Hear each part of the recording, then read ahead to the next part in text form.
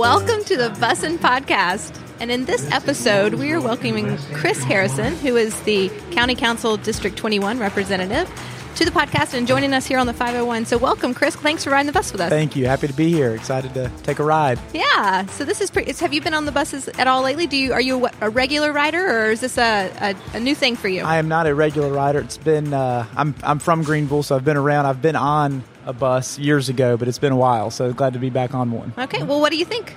It's great. It's been very smooth so far. I'm enjoying it. I was when we first hopped on, I was telling you this is just it's kind of nice. It's a nice ride, and everybody, it's just great. I'm enjoying it. Yeah. Well, it's a beautiful day to be on the bus. Mm-hmm. We're heading out towards just out and then back again. And while we're on this little journey together, we're going to talk some about transit and what I'd love to talk to you about specifically. So for our listeners' sake, you have right now you're doing commercial real estate, but you have a history in planning as well. Mm-hmm. And you are a longtime Greenville resident and grew up in Greer, if I remember correctly. Is that right? That's correct. I was in more Greenville area until middle school, and then moved out to the Greer area with my family. So, yeah. All right. So you've got lots of good experience for us to talk about today and how it's all interconnected. So what do you think from a county council perspective when you think of kind of that 50,000-foot view of what you guys do and how transit fits into that? Where would you say transit? What role does transit play in the future of Greenville? I think the obvious answer for me and hopefully several of my colleagues is it plays a huge role. I think you've seen the growth of Greenville. That's no secret, and Greenville's going to continue to grow just from natural characteristics it has, but also just the people, where it's located, just from macro and microeconomics. It's just going to continue to grow. So I think you're going to see transit play a bigger and bigger role, and I'm glad that there are groups like your group and GreenLink and a lot of other groups that are preparing for that, because I think it's important to make it more accessible with the amount of folks we have coming in. And I think we were talking earlier, I know we're working on affordable housing as well on council, and I think I don't think people realize that all of this goes hand in hand. Transit, economics, businesses, small businesses, affordable housing, it all kind of works together. So we can't be working on one aspect of it and not the other. So I think that's kind of what we're seeing, and hopefully people realize how important transit is and will be moving forward. Mm-hmm.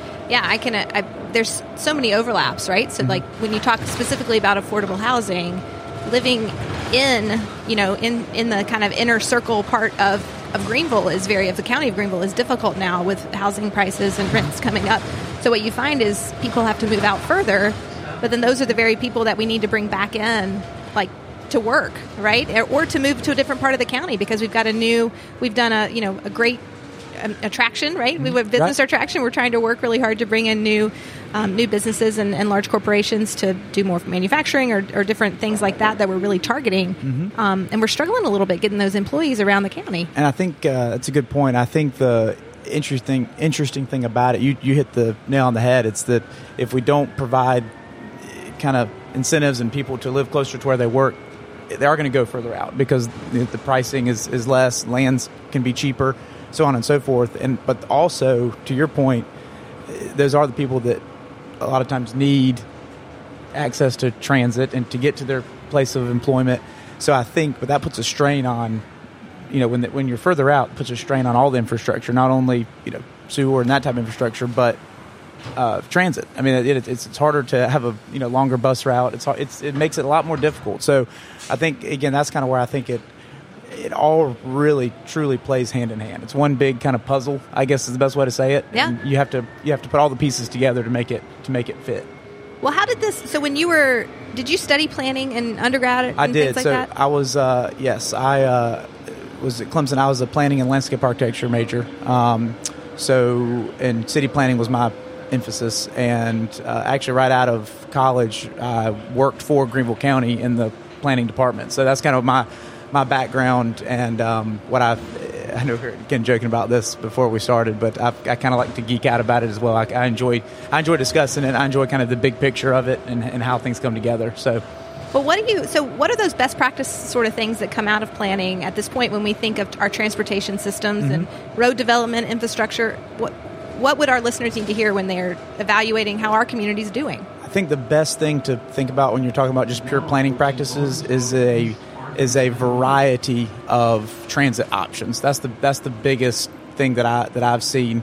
It's not to say we don't need any cars, that you never need to drive anywhere, but I think having the ability to drive, to walk, to bike, to bus, having those kind of mixed use communities and not only mix of pricing, mix of uses, mix of activities and things to do at a certain development or certain area, but also a mix of transit opportunities. I think that's the biggest thing. It's not providing one avenue, it's providing multiple of how to get to a certain place and moving to and from, whether it's where you're living, whether it's your employment, whether it's your entertainment, whatever it is, your restaurant after work, whatever it is providing proper planning, is providing multiple modes of access and transportation to and from places. So again, it's really not one thing. I think obviously transit plays a huge part, but I think that's one kind of spoke in the wheel. You need to provide options. That's the biggest thing. Well, and it's all interconnected. So it's that somebody may walk to the bus stop and then take the bus in, and then they may take a car home with a coworker on the way, or some sort of thing, or that's exactly right. They use their car for another incident, for later in the day. That's exactly right. Or take their morning exercises, riding their bike up the Swamp Rabbit to work, and then they put their bike on the front of the bus and be able to ride home in the evening. So that sounds fun. Yeah, exactly. It would. That would be fun, wouldn't it? So I think just thinking ahead and making sure all those the interconnectivity is there to be able to do that. That's where the planning comes in. Yeah. No. And how long? What's the lead time for something like that? So I think that's the good question. That's the thing that's hard for me to grasp, but. It's honestly hard for it, even kind of with my background, it's hard for me to grasp. I mean, you're really thinking, there are certain things you can do it can be kind of immediate, maybe changing a route or providing sidewalks or, things like that. But big picture wise, I mean, these things are being done, I'll give you an example. The Swamp Rabbit took years to even get implemented, and it's still, we're still planning for that 10, 20 years out in the future by expanding it and how can we make it more accessible. So I think it's one of those things that you have to think about it immediate, kind of 5-year, 10-year, and even honestly 30 years out. I mean, it's one of those things that you have to put, whether it's policy driven, whether it's funding, whether it's, a lot of different aspects go into that type of planning and that type of providing the different access points and the different modes of transit. So really proper planning, I mean, you're looking, 10, 20, 30 years out and trying to do things now for that time frame. So it's really kind of trying to think 3 steps ahead is really the best way to do it. Well, then that just sort of leads me, then it matters about the mindset of the 100%. People who are making those decisions, right? Like the ones, like you're making decisions now on council that you're not going to be in office when they necessarily are going to be fully implemented. Right. And so it's all about your mindset as an elected official, and then also the county staff and all those sort of things about what it is that they think are those priorities. I agree, and we have a great staff. Our planning staff is fantastic, and our engineering staff, everybody does a great job, and I think they all see the value of that, and they see where Greenville wants to be and is going to be, not just the city of Greenville, but Greenville County, and kind of, again, whether you want to or not, it's happening. So we have to plan for it. And I think you're exactly right. The mindset, even for me, and I have to remember, I have kind of a little bit of a leg up from a mindset standpoint, just because of my background and kind of I kind of have been around it longer and understand kind of the time frame of things.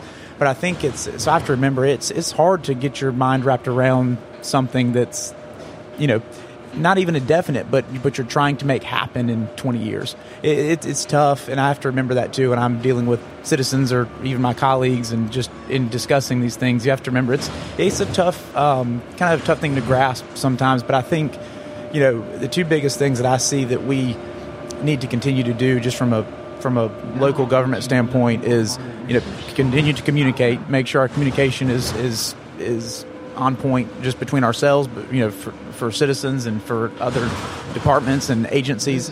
But I think foresight, and we can't be nearsighted. We can't just look for the immediate. Even if it's a good thing to do, we have to think long term too. And I enjoy doing that, but again, it can be a tough thing to grasp. So you're exactly right. Yeah. Well, and what happens if you, have you ever had an instance where you felt like you missed an opportunity to do something and then there's going to be ramifications 10 years down the road? You know what I mean? Like, that's my worry, is that we know this urgency. We keep talking about these 20,000 people that are moving here by 2040. And what happens if we don't get ready for them? Like, what happens if we miss this opportunity of awareness?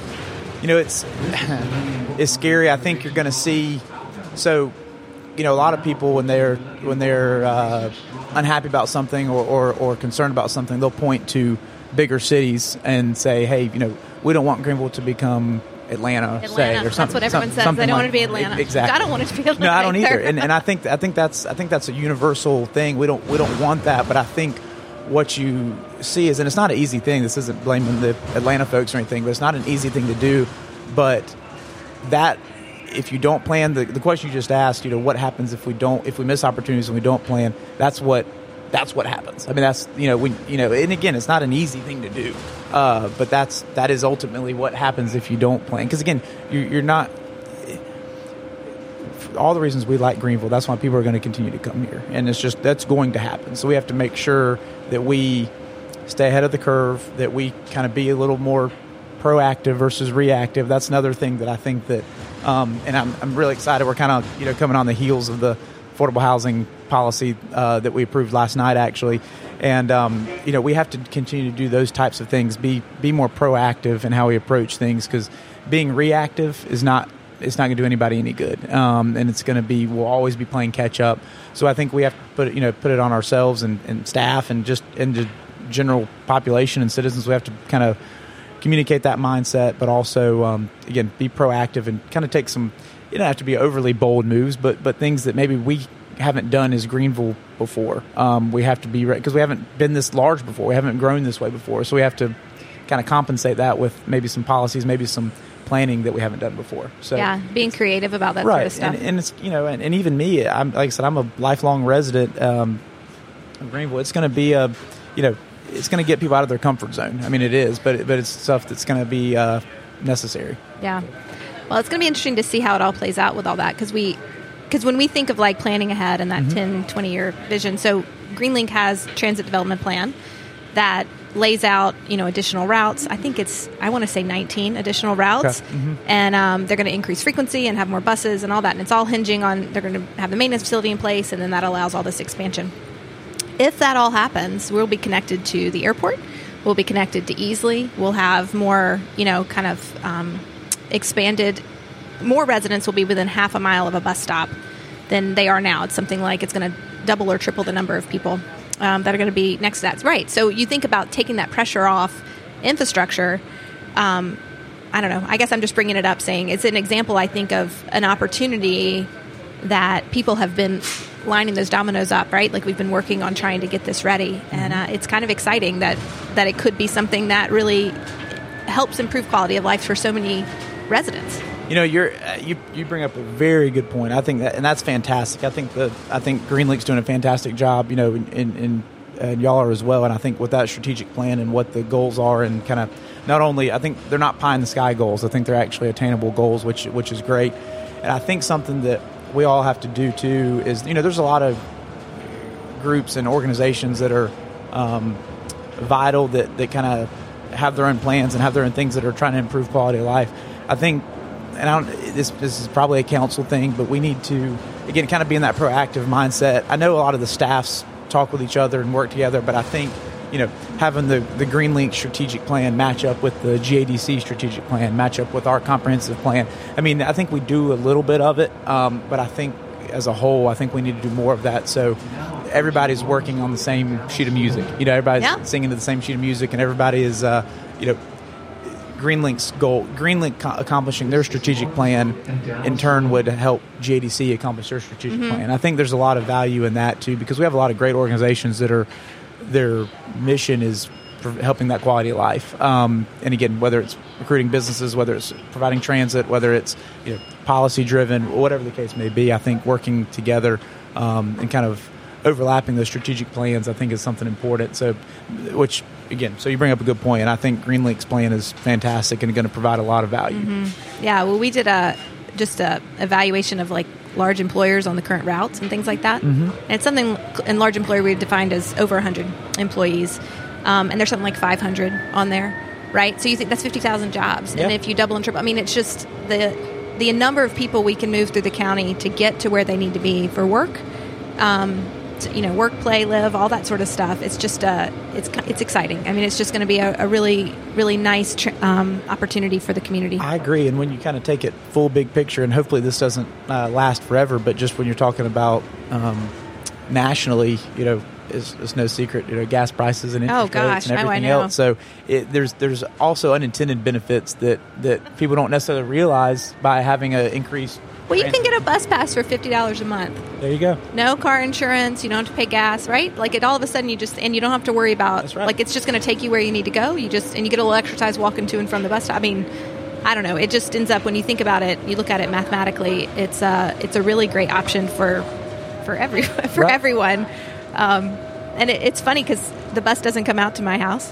And so I can't ride it in when I come into work and things like that. And I would have to go and park somewhere, which sometimes I do, and go and park and ride in. But it's also, the frequency is not often enough, right? So there are issues right now for people who are they don't have to ride the bus. And so then they find other ways to get around. And so I'm really excited about the increase in that intensity of service, frequency and things like that, because it will suddenly become just easier for everyone. And I think that's a good point, because I think, truthfully, I didn't, where I lived growing up and even being in Greenville my whole life, I didn't have to rely on, had different methods of transit growing up. But the thing is we've become used to, just because how, Greenville is grown, but it hasn't always been this size. I think people have kind of grown accustomed to be able to, the convenience factor of being able to come and go whenever they want, pull up in a parking spot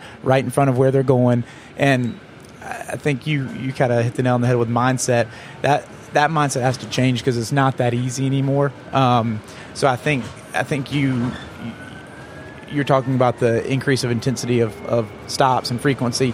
I think that's kind of helping bridge that gap of mindset. It kind of takes the convenience factor more into play, because, again, it is a mindset to say, okay, I'm gonna hop on the bus. I've got to wait. I got to wait 15 minutes for it to get here, or whatever the case may be. So it's just getting that mindset and thinking, okay, no, it's worth it when I take everything into consideration.